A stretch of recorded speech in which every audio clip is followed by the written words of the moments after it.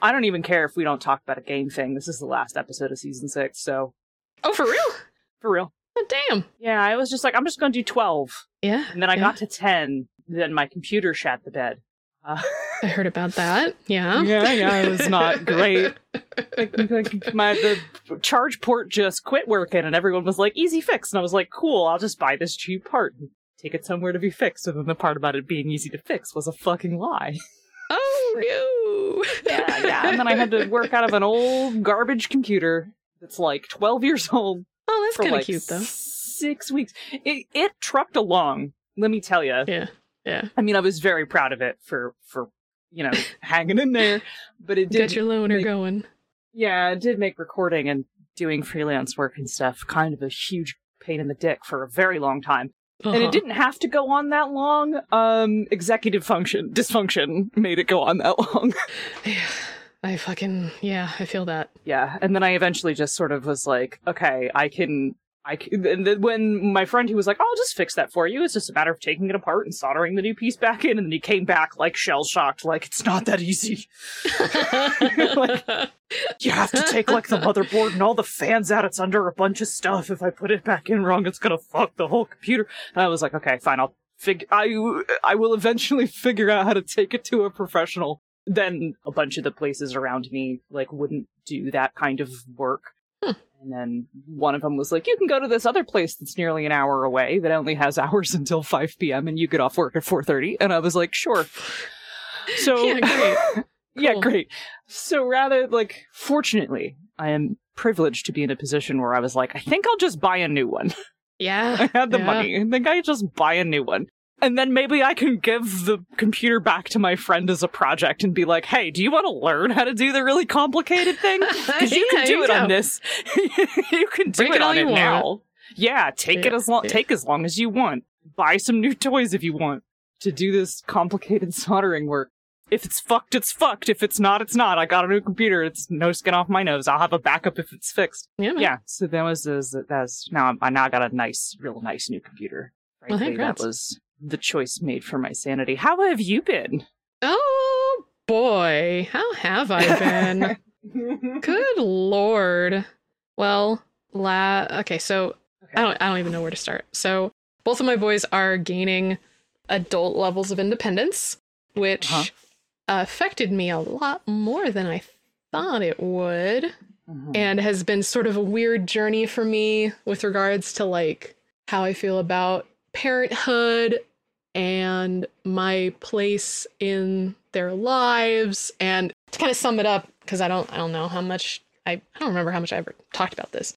I married a person who already had 2 boys from a previous marriage, so I came into their lives when they were, oh my god, 7 and 9. So I was little, but also they were just starting to set up in the oven, you know what I mean? Obviously they're going to remember, in their lives, there will be a pre-Ray and a post-Ray. They will retain that. So, as much as I jumped feet first into parenthood, even after kind of convincing myself that I was going to be child-free for my entire life. And then suddenly, falling in love with someone who has kids and then being like, well, that decision has been made for me. This is not a deal breaker for me. Right. So, jumping with both feet into parenthood, and especially with my own kind of parent trauma, because you got it. One of my parents is low-key abusive, diet abuse. So I had my own issues that I was bringing to that. Yeah, seltzer abuse. Yeah. It's there.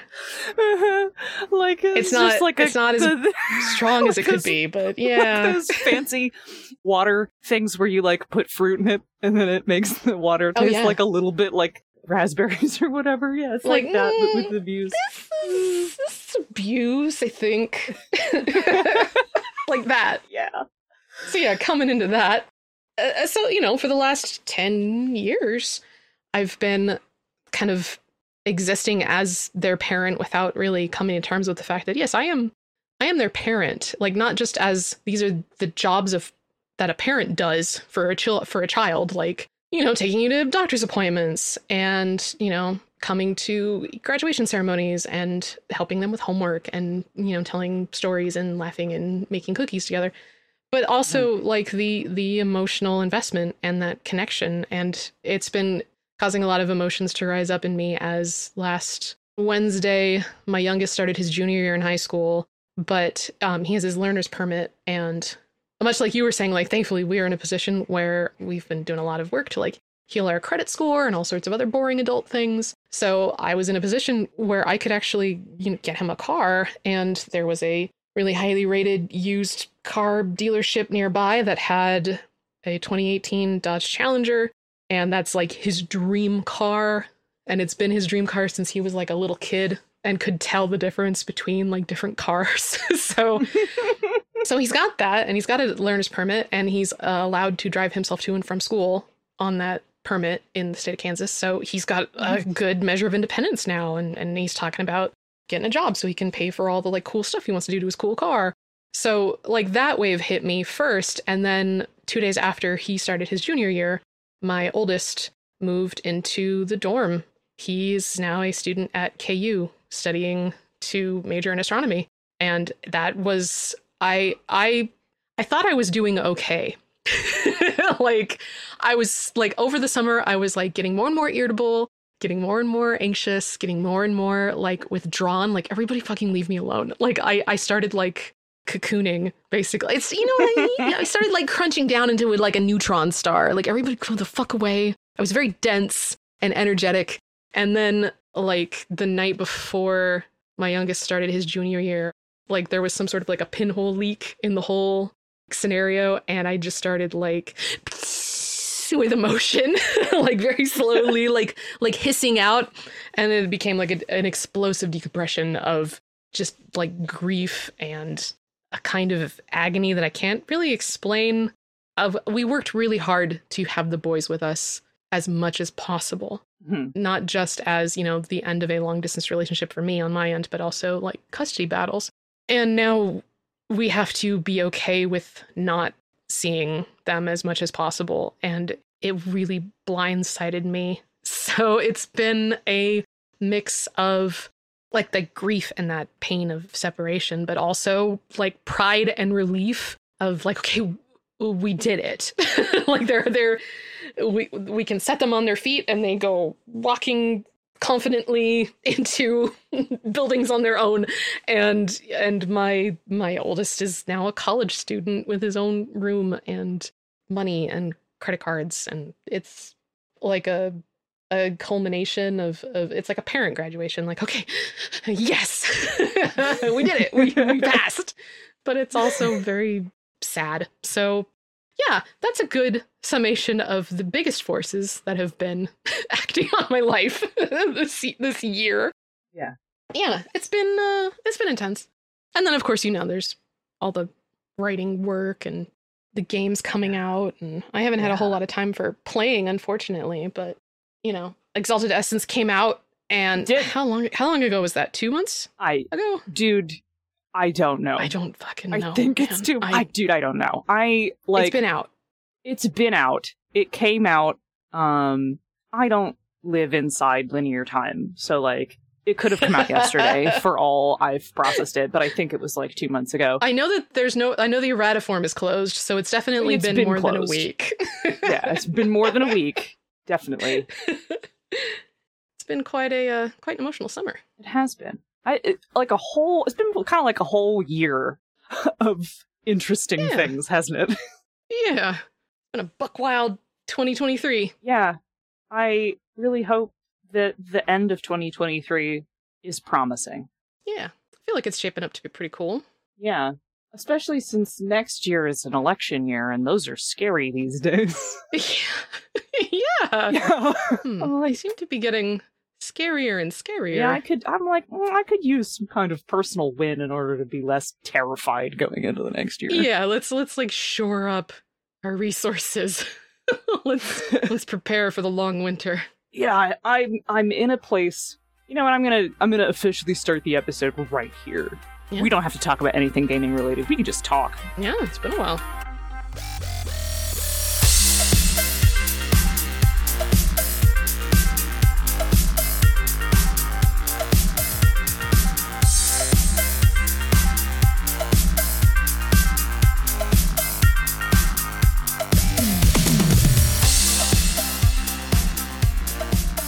Welcome to Bonus Experience. Hey, this is a gay... Oh, no! Oh, can you do it? Can you still do it? This is a podcast Yes. about the play experience and the finer details of running and running games. Yep. It's a deeper look at, but go on. Oh, sorry. We're queer people speaking with authority about games. Yes. Yes. And we swear. yes. And I'm mad about it.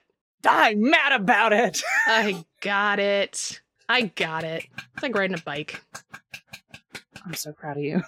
I could still do the Target closing announcements. I know I've done that before on the show, but yes. just to throw that out there. That's a wrinkle in my brain that's never smoothing out. I fully understand. And last night Gary was like, this song will sometimes get in my head and I can't get it out. And I'm like, yeah, which song, babe? And he goes, wanna put my tender heart in a blender. And I was like, oh, and I just started singing it. And he was like, how do you know all the words to this song? I was like, I don't know. Because it was super popular in the late 90s. And I know every song that was super popular in the late 90s. I was a radio child. Rendezvous, then I'm through with you. Music was so bad. Music was so bad back then. I made a whole playlist of songs that came out when I turned 18. Because I'm trying to, one of the other things that has really fucked with me is that my children are now reaching the ages where I can remember what I was like at their age. Yeah. Especially for my son who is now 18 and in college. Like, I remember what I was like and what I was up to when I was 18. So I have a whole playlist of, like, the music I was listening to when I was 18. Yeah. And so much of it is bad. Yeah, I made really bad. I made a late 90s nostalgia playlist. Mm-hmm. Specifically tracks that came out. My metric for this was music that came out between 1996 and 1999. Right. Tried not to be any earlier or any later unless they were songs I really fucking liked. Right. So that is just like, it's just a bunch of pop songs that I really liked in middle school. Younger than 18 for sure. Like, I think if I made a playlist about things I was into when I was 18, it would mostly be, like, anime music. Yeah. There should be a lot more J-pop on my list. Yeah, well, I did also put anime tracks that I really liked from high school because those shows were coming out during the time period. So the song is from that time period, even though I was listening to it much later. And yes, a lot of, I revisited a lot of things and I was like, some of these songs are bad. And some of these songs are not. Yes. Like listening to like a Three Doors Down song, and I'm like, man, this used to move me to tears, and now I'm like, this is bad. But then listening to an Audio Slave song, like, oh, thank God, this one still holds up. Yeah. Did I tell you that one time a while ago, MJ sent me One Headlight and was like, this song is a banger. Have you ever heard this song before? I both fucking One Headlight. I both climbed out of my crypt like a vampire, like, yes, I do know the ancient wisdom. And then I was like, yeah, that was super, super popular in like 1998. And it was all over the pop you're charts. Talking about the fucking wallflowers. Come on. Yeah. and then I was like, okay, sorry, I don't mean to be like talked down to you. I was like, you're right. That song is really good. Yeah, I'm so glad you found it. Yes. Yeah. I'm glad. Yeah, but yes, I do know that song. I am familiar with then it. Even, like, okay, so a slightly different paradigm on my Tumblr dash, the, everyone knows it as the Numa Numa song, but, Dragosta Dinte turned, I don't know, it was like 20 years old or something, and everyone's like, oh my God, this is such a banger! How come I've never heard this song before? And I was like, I couldn't fucking escape this song. So I'm really glad that you guys enjoy it. I fucking know how to sing Romanian because of this fucking song.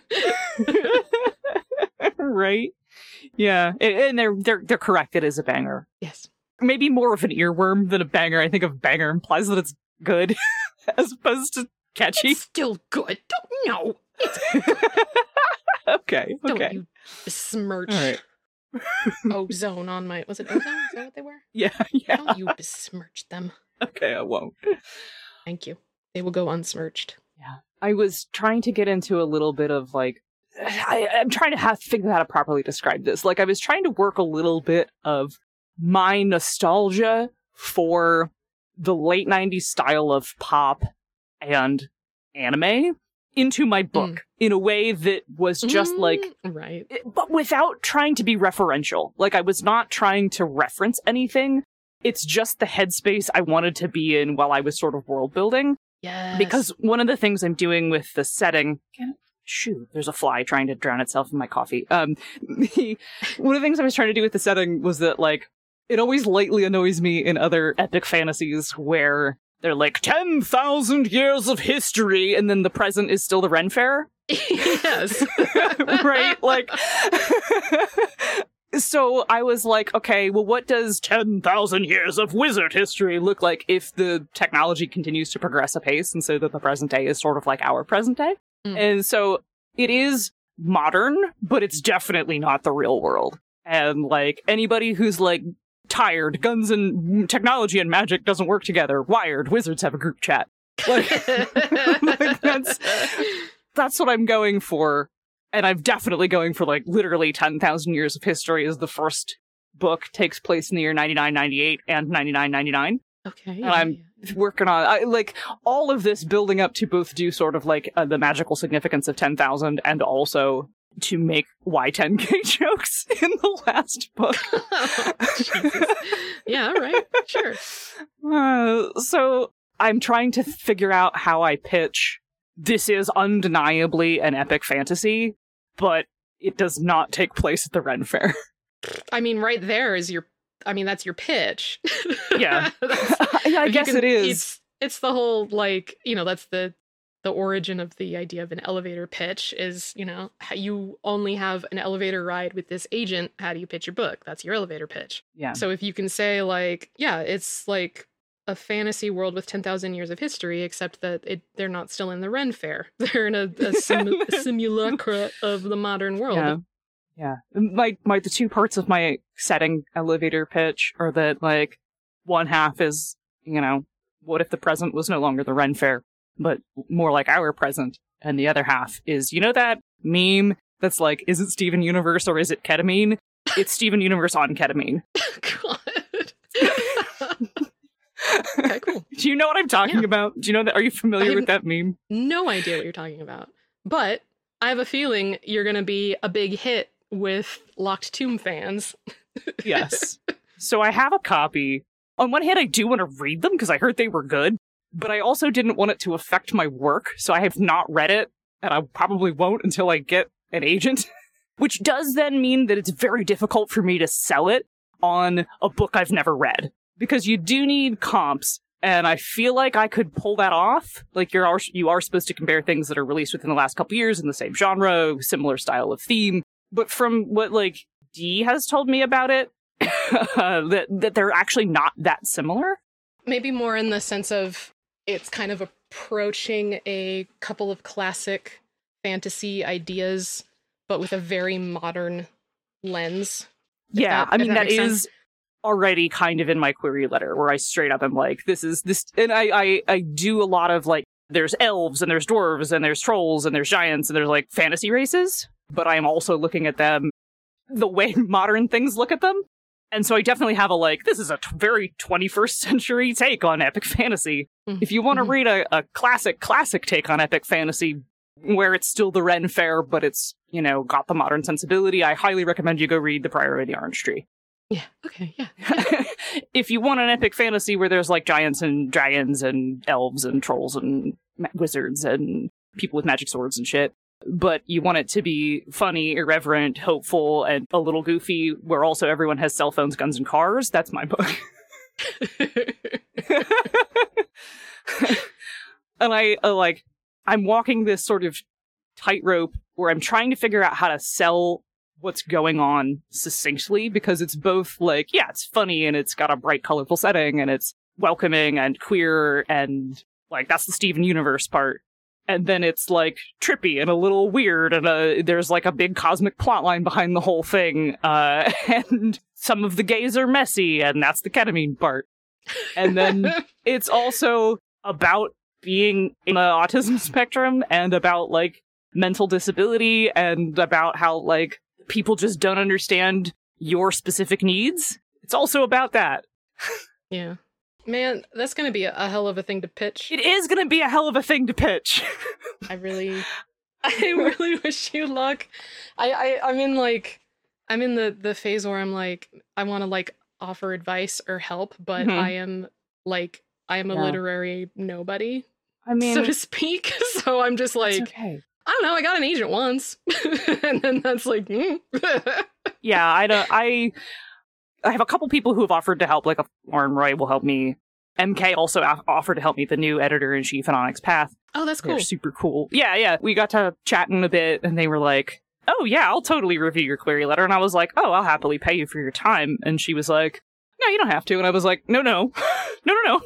I will pay you for your time. No, for real. No, for real. She was like, yeah, if you want me to review the manuscript, that would cost you money. And I was like, I may pay you for both, hun. For your schedule. Yeah, clear your schedule. I will tip you if you're not insistent on being paid specifically, whatever. Every fucking time the Monday meeting notes go out and there's no update on my novella, I get so demoralized. I want this thing to be out. I need people to read it. It may have also moved and not been updated because Pillars sat marked post-editing development when it was just waiting to go into the art queue for like weeks.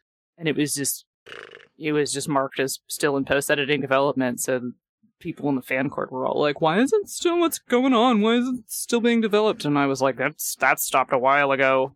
I don't know what to tell you. Bottlenecks. That's the update is wrong. I don't know what to say. I'm not still fucking with it. It's been moved. I want it out. I want to have it. Yeah, I can actually I would have like it to in print. read them too. I'm very much looking forward to reading all three.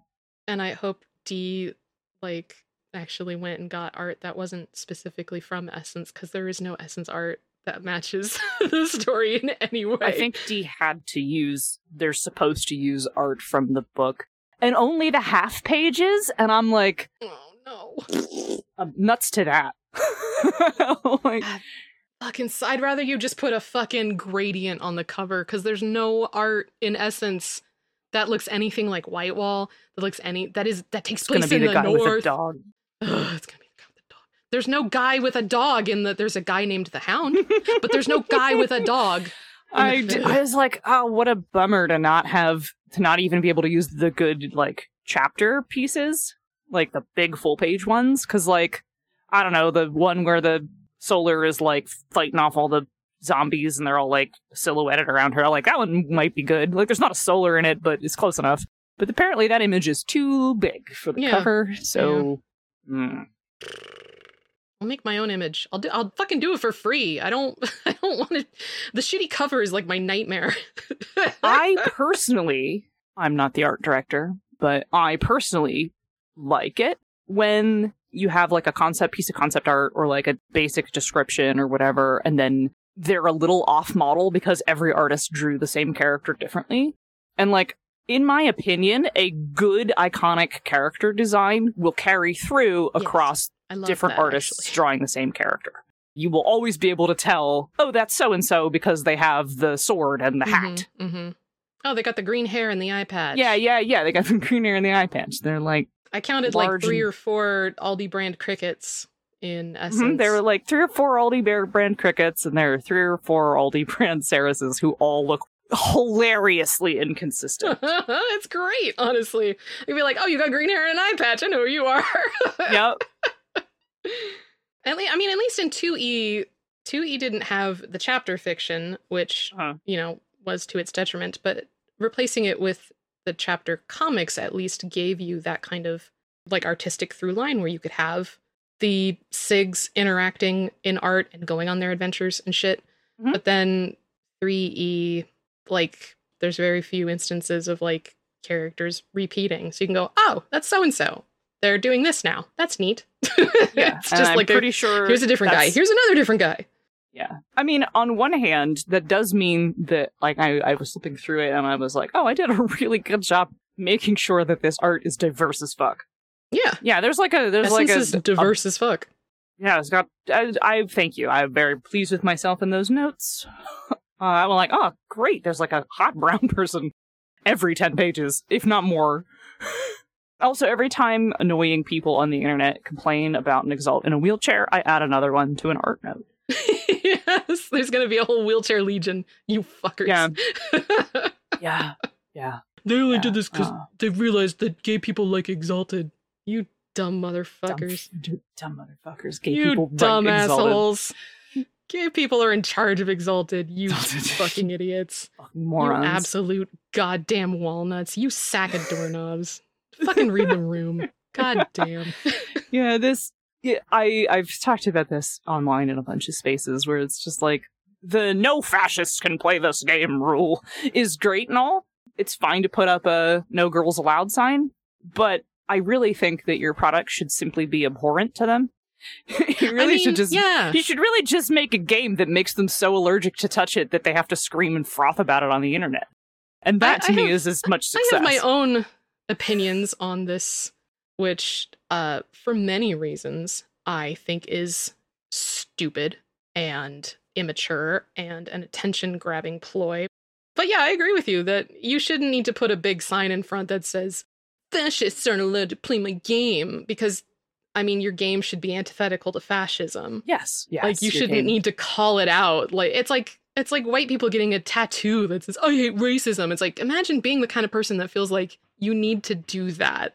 Yeah. That you need to, like, very proudly, like, not me on your body. Like, just do the work. It feels a lot like show up and do the work. My I hate racism tattoo is answering a lot of questions answered by my I hate racism tattoo. Why did you put a sign up about it? I should hope that would be the default. Mm-hmm. Uh-huh. But yes, every time some sort of Christo-fascist nutcase or 4chan piece of shit or whatever loses their mind over the visibly disabled character in Exalted Art, I'm just like, good. Working as intended. Go away. Excellent. Leave. Be gone. Away from me. I can't believe you put such and such in the game. All right, cool. Stop playing it. Please stop playing it. I'm begging you. My answer for people who go like, well, there's put wheelchairs in the game, gay people, and I don't like it. It's like, I didn't make this game for you. Like, that's it. That's the end of the conversation. I didn't make it for you. I made it for all my gay disabled friends. Yeah. And in fact, I am now Tumblr mutuals with someone who was like, oh, it's so delightful that there were so many disabled people in this art. And that made me feel like I could truly be a hero as a disabled person. And it was really exciting. So I made a character around that idea. And I'm like, yeah, you are who this is for. Absolutely. This wasn't like, I've talked about this before. And this was like kind of a weird, like, crystal. It's not, I'm not going to say like, this is what radicalized me. But, you know, there's a moment in Dragon Age Inquisition where you find out that one of the NPCs is a trans man. And in the dialogue, there's no option for your character to say, hey, I'm also trans, or I'm also GNC, or any, there's no option for, oh, me too. And it struck me that this is the most damning proof that this game was not made with the consideration that trans people might be in the audience. Mm-hmm. And it's like, I honestly try to keep that disappointment and kind of like sadness like in the back of my mind when I'm writing shit like this. Like, I don't want it to be like, oh, I'm just like, you know, I'm earning good boy points with the other good boy liberal leftists. It's no, I know that you're in my audience. I know that you're out there. I want you to know that, like, yes, you were totally represented here. You're totally welcome to enjoy this stuff that I've made. This is for you. Yeah, I see you, and you are welcome here. Yeah, exactly. It's a powerful thing to say. A similar. So having a grown son who is also very online means that we've had differences of opinion of a bunch of stuff, and honestly, some of it I haven't handled very well, just because of, you know, growing up as what I now understand, growing up as queer and, you know, neurodivergent through the 80s and the 90s. It has given me kind of a hair trigger response to having like identity issues challenged. And unfortunately, I've had that hair trigger response with like my own son, which sucks and is something that I've had to like step back from and think about and try to be like, this is not some other like adult with power over you who's trying to like make you fit into a square hole instead of a triangular hole. This is your kid. Right. And the most recent occurrence of this, I guess, was Actually, when we went to do like the freshman orientation event over the summer at KU, and they had a lot of, it's a great school, by the way, like a really fucking great school, very inclusive campus. And Awesome. they had like a bunch of tables set up for like the different, like, you know, the Gay Straight Alliance and you know, the queer communities and all that. And they were handing out stickers, and, you know, they're handing out the inclusive pride flag with like the Jayhawk on it, which is just a goofy little cartoon bird. And my son at the time, he was asking me, did you see if they have any versions of this that aren't the inclusivity flag, just the old school pride flag? And I was like, no, I only see this one. He goes, oh, that's a shame, because I don't really agree with the inclusivity flag. And I shut down. I got like really like upset and nervous like right away and shut down. And I had to like come back and rethink it. And honestly, I asked for some like input and advice from Violet, who is an awesome. Violet's so fucking cool. I like Violet a lot. Hey, Violet Green is cool as hell. This is a pro-Violet space. This is a pro-Violet space. We love and support Violet. And she gave me some really great advice, so I was able to kind of like recontextualize it and calm down and come back and talk to him about it a couple days later and just be like, you said this, I reacted pretty strongly, and I'm sorry about that, and I wanted to come back and ask you, like, what's your opinion about this? Because I was honestly assuming the worst. I was assuming some sort of like anti-trans or, you know, crypto racist or some garbage bullshit that he would have heard on Reddit or something. And I learned that I hadn't given the kid enough credit, because he actually had like this really well thought out, nuanced. His whole thing was, well, first of all, the first thing is that he's really into flags. And he's like, the inclusivity flag is ugly. It's a terrible flag. I'm like, you're right. It's a bad flag. You're right. It is. We're talking about the progress flag with the like chevron with the trans pride side, right? Yeah, you know, it's a hideous flag, but I have one on my car. It's an awful flag. Yeah, but it's our flag. So, but then he also said the reason that he doesn't like the inclusivity flag is because he feels like specifically calling out members of the community with like the trans chevron and the black and brown stripes is unfairly segregating them, when the original pride flag was meant to be like the entire community. Now we have this flag that's also like, oh, and also trans people and people of color. And I was like, oh, yeah, okay. And I gave him like, right? Yeah. So I gave him a quick primer on like the origins of the progress flag and why those colors were added and how it's kind of almost an olive branch, acknowledging that these specific aspects of the community were not only like important, like founding members of the modern queer community, but also were excluded because of racism and transphobia and all that. So we both come away like understanding each other a lot more. And it was this moment of where he was fierce about like, this should stand for everyone truly without us having to add asterisks. And I was like, that's fucking great. I love that sentiment. I wish that we lived in a world where that was okay. But right now we have this flag to be like, no, never again. They're part of the community. And we're calling that out and being like, no, you really belong here. We're sorry that for the longest time, you know, obviously it still happens because it's a process, but, you know, it's an attempt to repair it. But yeah, that was all just you brought up like inclusivity and like acknowledging. And I was like, yeah, that reminds me of this. I'm with you. I'm very much a fan of the Gilbert Baker pride flag, the original pride flag. Yeah, with the pink stripe. Pink stripe. Yeah, and the purple stripe. Yes. Yeah. So and with like each stripe having a very specific meaning. One more thing to try to cram into my pitch, or not. The meanings of the 8 colors on the Gilbert Baker pride flag are all themes in the book and series, because it's a trilogy. Oh, nice. And it makes an appearance, like the order of color makes an appearance a couple times in the book, including like the main character gets a magic like leather breastplate that she can change size is one of the things. There's shapeshifts.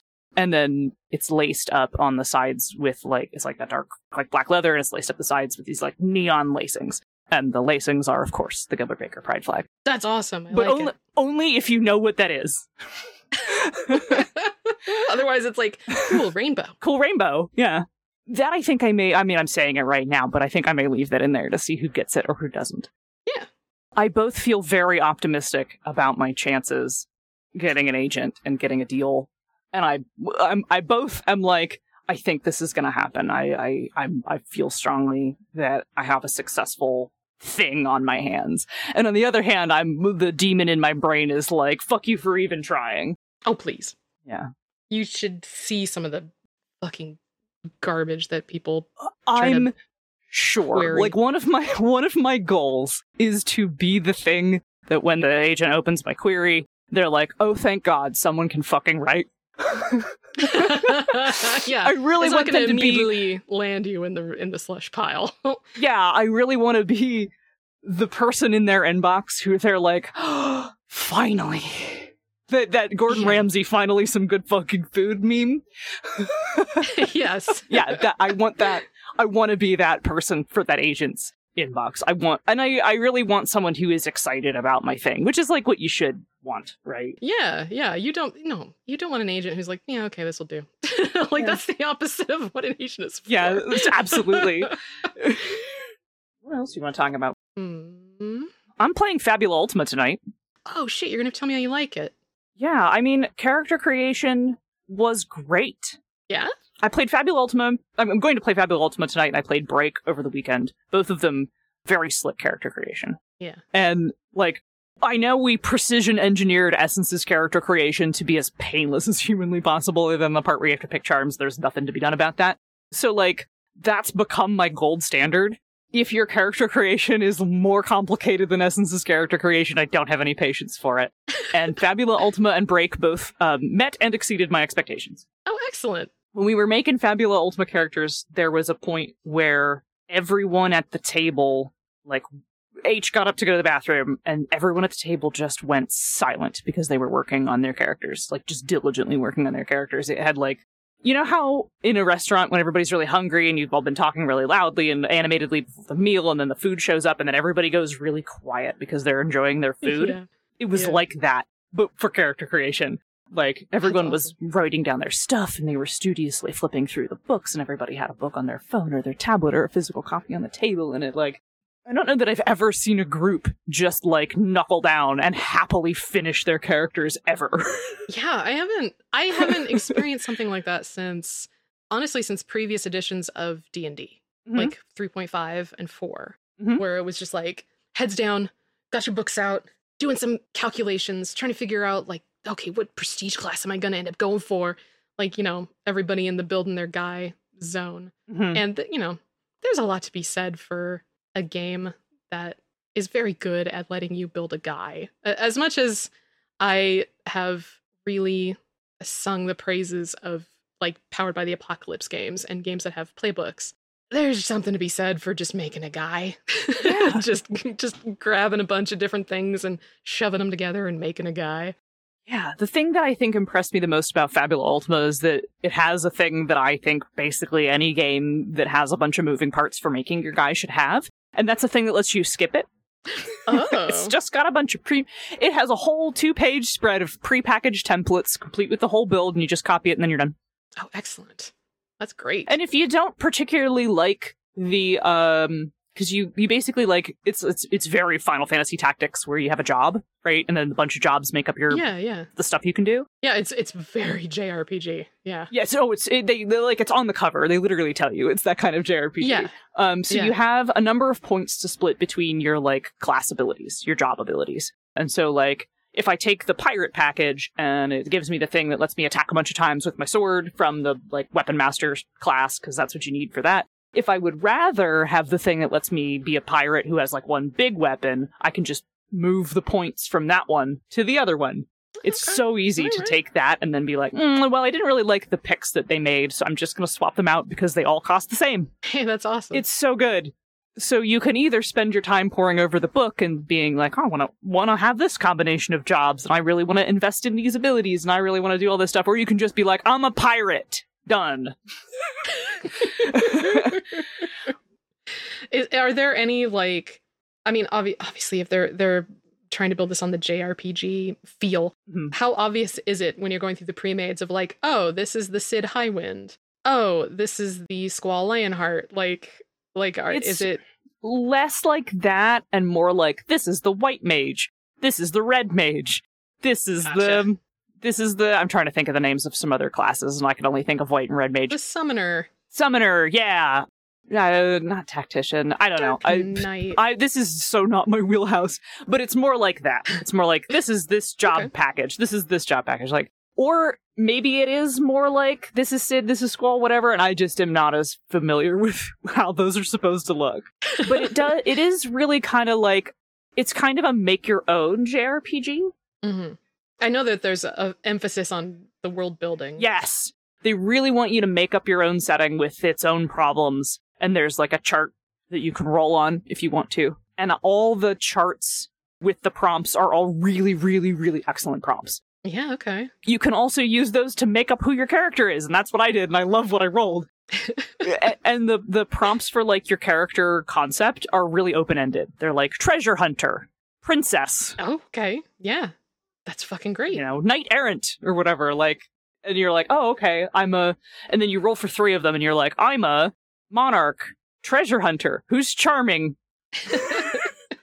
Oh yeah, and then there's one for what kind of your main personality trait. Yeah, and and the combination of things I just said is what I rolled. I was like, yeah, I'll play a charming treasure hunting monarch, sure. That's awesome. I like it.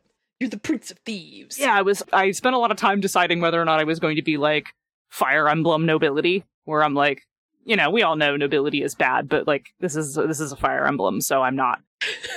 Right. Or if I was going to be like Prince of Thieves, Queen of Pirates, you know, King of the Mercenaries, right? Am I a monarch in the sense of being like in charge of this group of people, right? Or this criminal enterprise. And I went with the former because we're going for a little kind of, everyone made a character that's just a little bit goofy in the way that like the D&D memes do. We're definitely taking it seriously, but everyone's character has a little bit element of a joke. Okay. And I enjoy it when people do that. I randomly rolled for the name of my kingdom and came up with Alexandria, and I don't know why the first thing that came out of my mouth was, that's my mom's name, but that is what happened. It's not my real mom's name. So I was like, okay, well, I'm just gonna roll with this brain dead thing I said because I was tired on a Tuesday night. Yeah. And so I was like, Vegeta situation. It's the name of the kingdom and the name of the people who rule it, and is the name of every single ruler, and that's regardless of gender. I am Alexandria the 33rd from Alexandria. That was my mom's name and her dad's name. We are Alexandrians. Yes. Like, so that's the joke element in my character. One of my other friends is playing a battle cook who is not a chef, who is a battle line cook. Oh my god.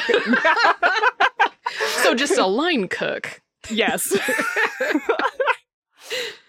He came from the JRPG Waffle House and might be the scariest person in the party. That's fucking great. Yeah, and everybody's character thus far are like, this is a concept that I am very invested in it and want to enjoy playing with just a little bit of a joke. Just a little bit of silliness. Just a little bit of silliness. I love it. That's wonderful. The Battle Cook reminds me that I finally got started reading Dungeon Meshi. Oh, yeah? Yeah, did you know that it's actually pretty good? Yes. I don't know if anyone's talking about this. 11 fuck billion people have told me that it's pretty good. God, it's so fucking good. It's really good.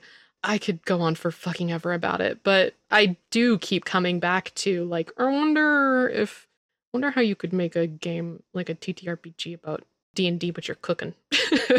Like, there are a couple of different, like, cooking themed, like, you know, there's like Uranium Chef for Fate, and there's another like Battle Chef something, I can't remember, indie game that I saw earlier. But so I know that this is a genre that has been like kind of explored a little bit, but Dungeon Meshi takes that Tolkien-esque, you know, there's dwarves and elves, but there's no inherently evil races.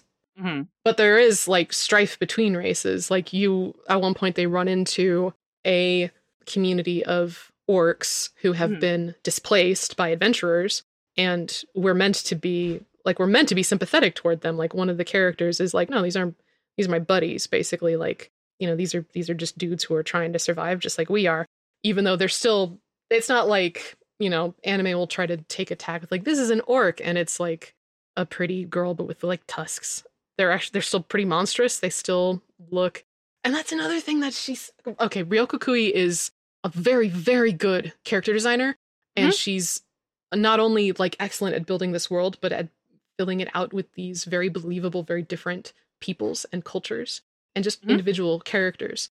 There's a couple, it's a very short arc, and then it's kind of a callback gag later where the main party like has an encounter with a changeling fairy ring that makes them all like change race, basically. But you can still tell who everyone is, even though like, oh, the dwarf is now an elf, and the elf is now a gnome, and the halfling is now a human. Like, you can still recognize who they are because of how she draws them. And and then the writing is so fucking good, and it's about like community and caring for each other, and there's a lot of like ecological stuff going on with sustainability, and it's just really, really good. And I think it's actually going to be ending soon, which is a real bummer. I haven't finished the whole thing yet. I think I just finished book 9.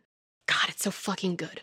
There's an anime coming soon. I'm looking forward to watching the show. Yes, I don't normally, like, I've fallen off of reading pretty hard, but when I finally like, just like, I'll just get the first 3 books and see what it's like. And then it'll be like, as soon as I finish a book, I order the next 3. It's just really good. It's really funny. It's really heartwarming. It's really well written and drawn, and I like it. But anyway, D&D with cooking. D&D with cooking. I don't know. I think maybe you can do that in Fabula Ultima. I'm going to find out tonight. Ooh. Also, it uses like a pair of dice, so it's not flat distribution, and it uses different types of dice, but it uses like just D6 through D10, so that pairing has like a very clean spread that you can work with. And I'm like, okay, yeah. Dice Wizard approves. So it's just D6, D8, D10? Yeah, and then 2 of them added together in some capacity. Okay. And they're like, your stats have ratings, like your dexterity might be a D8, right? Right. And then you add 2 stats together and roll those 2 dice, and then you're looking, do you add the 2 numbers together, looking for a difficulty?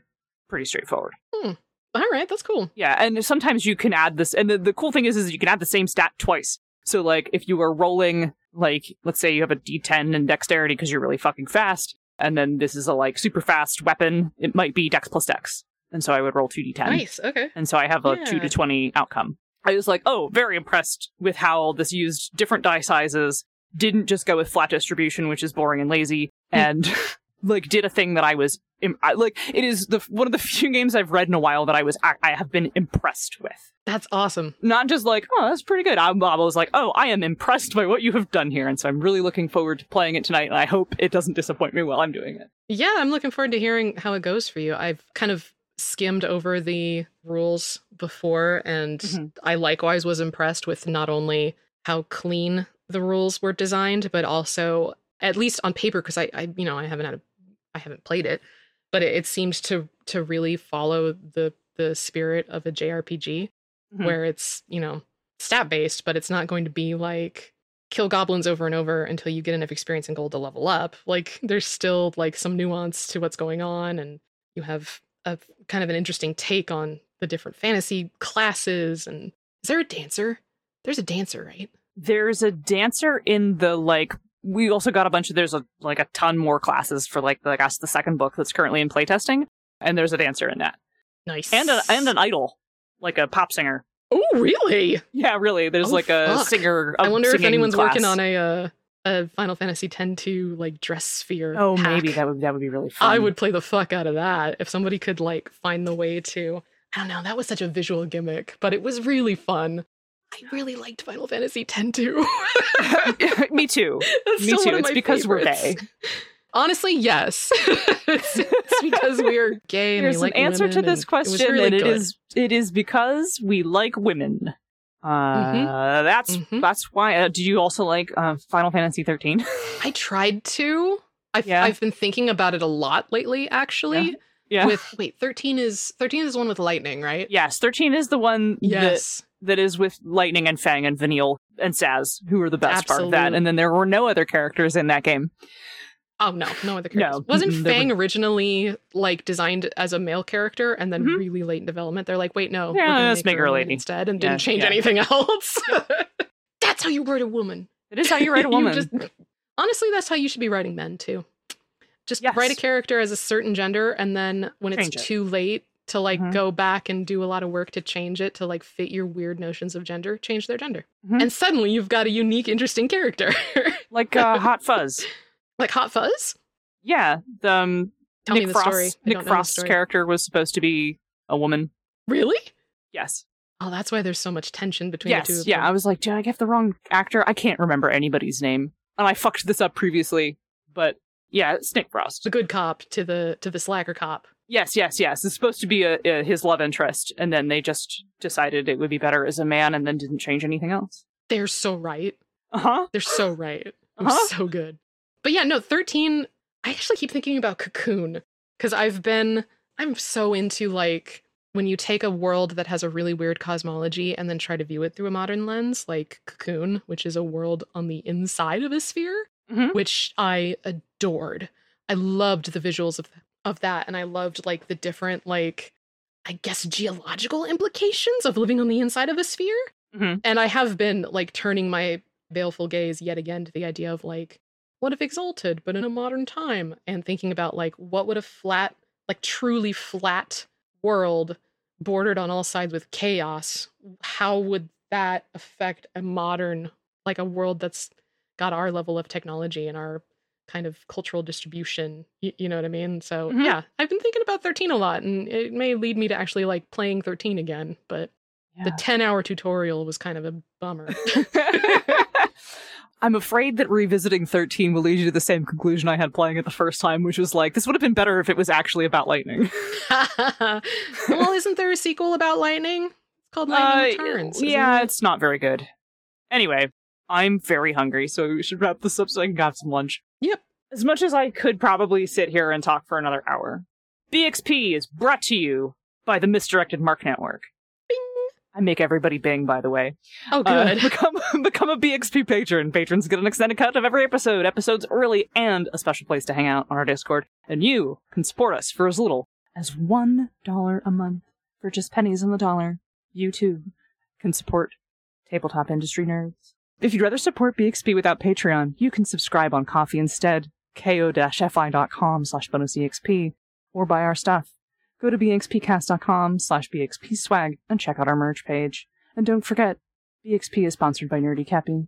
You can get all kinds of rad queer swag. Remember to use code BXPcast at checkout for 10% off, which never expires. And saying nice things is always free. Leave us a good review on Apple Podcasts, Podbean, Google, Stitcher, wherever. Tell your friends and help us get more listeners. And if you like bonus experience, you will like Misdirected Mark Plays. Phil, Chris, Bob, and Jerry play and discuss a campaign they've created and are playing. Now, instead of just hearing them talk about the theory of gaming and game mastering of the games they're playing, you can actually hear what they do at the table. It's come full circle in their exploratory play series, Plays. Yeah. Yeah. Right. Yeah. You can find more of the show at bxpcast.com, part of the Misdirected Mark Network. I already binged. You're not going to get me to bing again. Rob, take the previous bing, put it right here. You can send us an email. There wasn't a topic this time, but you can send us an email. Please send us an email. I'm tired of getting spam bots asking me to improve my SEO to bonusexpcast@gmail.com. Please give me a reprieve from this madness. You can also follow us for Bonus Experience on Tumblr. One word. I don't remember to update it, but we sure are there. Maybe over the off season, I will make sure all the episodes are put up and linked on that Tumblr, so there's at least that. Because all our episodes are now up on YouTube, just in case you didn't know. Oh, nice. This is the last episode of season 6, so there will not be any more episodes after this one until the next season. But if you want to come hang out with us in the meantime, sometimes we do some real fun stuff before the next season starts. One time I ran a Malifaux tournament. Another time we played a bunch of This Discord Has Ghosts in It. We do fun stuff during the off-season. You can go to tinyurl. It was fun. tinyurl.com/bxpdiscord and hang out with us there. Ray. Yeah? If they want more of you, where can they find you? I'm only on Tumblr as Ray as Intended. That's RAIASINTENDED.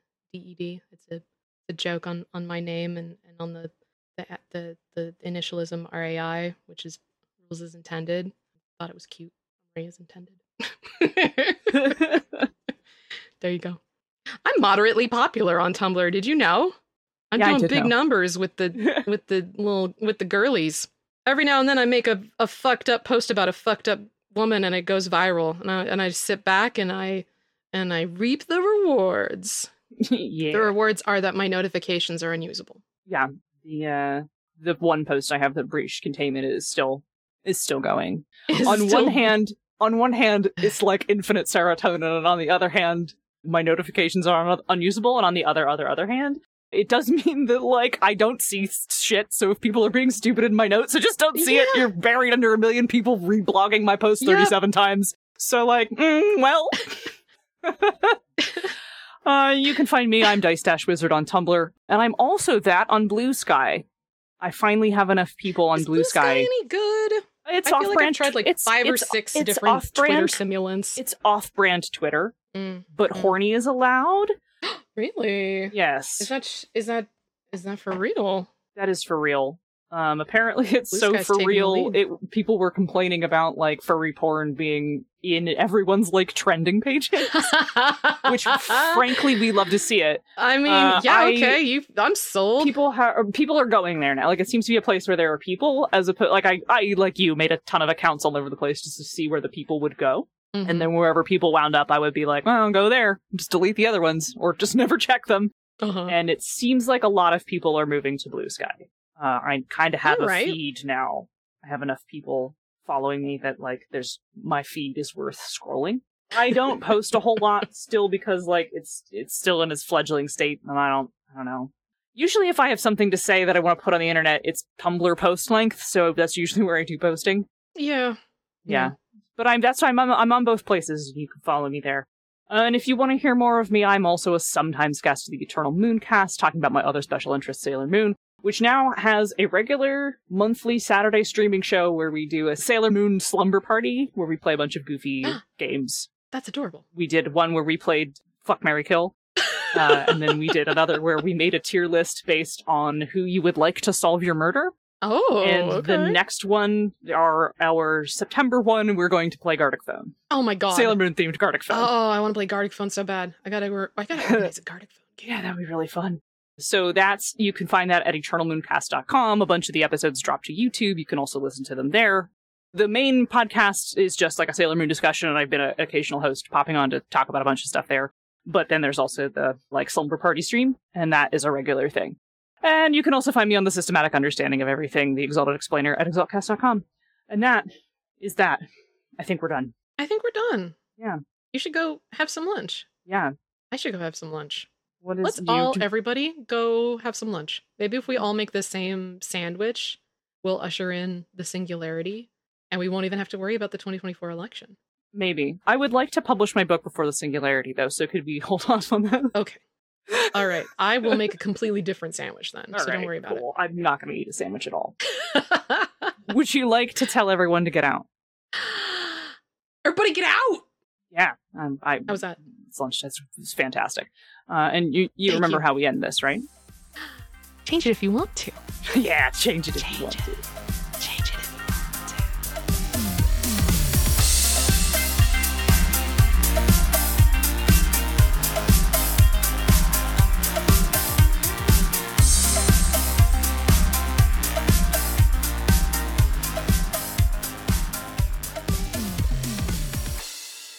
Do I have to do this? Ugh, fine. Bonus Experience is written by Monica, and edited by Margaret. Our logo and art is by Nino Studios. Find her on Facebook and Instagram. Our theme song is Reuse Noise with the Light by CDK, and is used under the Attribution Non-Commercial Creative Commons license. BXP is part of the Misdirected Mark Network. Okay, there, I read it. Now bye. Yes, I do know the ancient wisdom.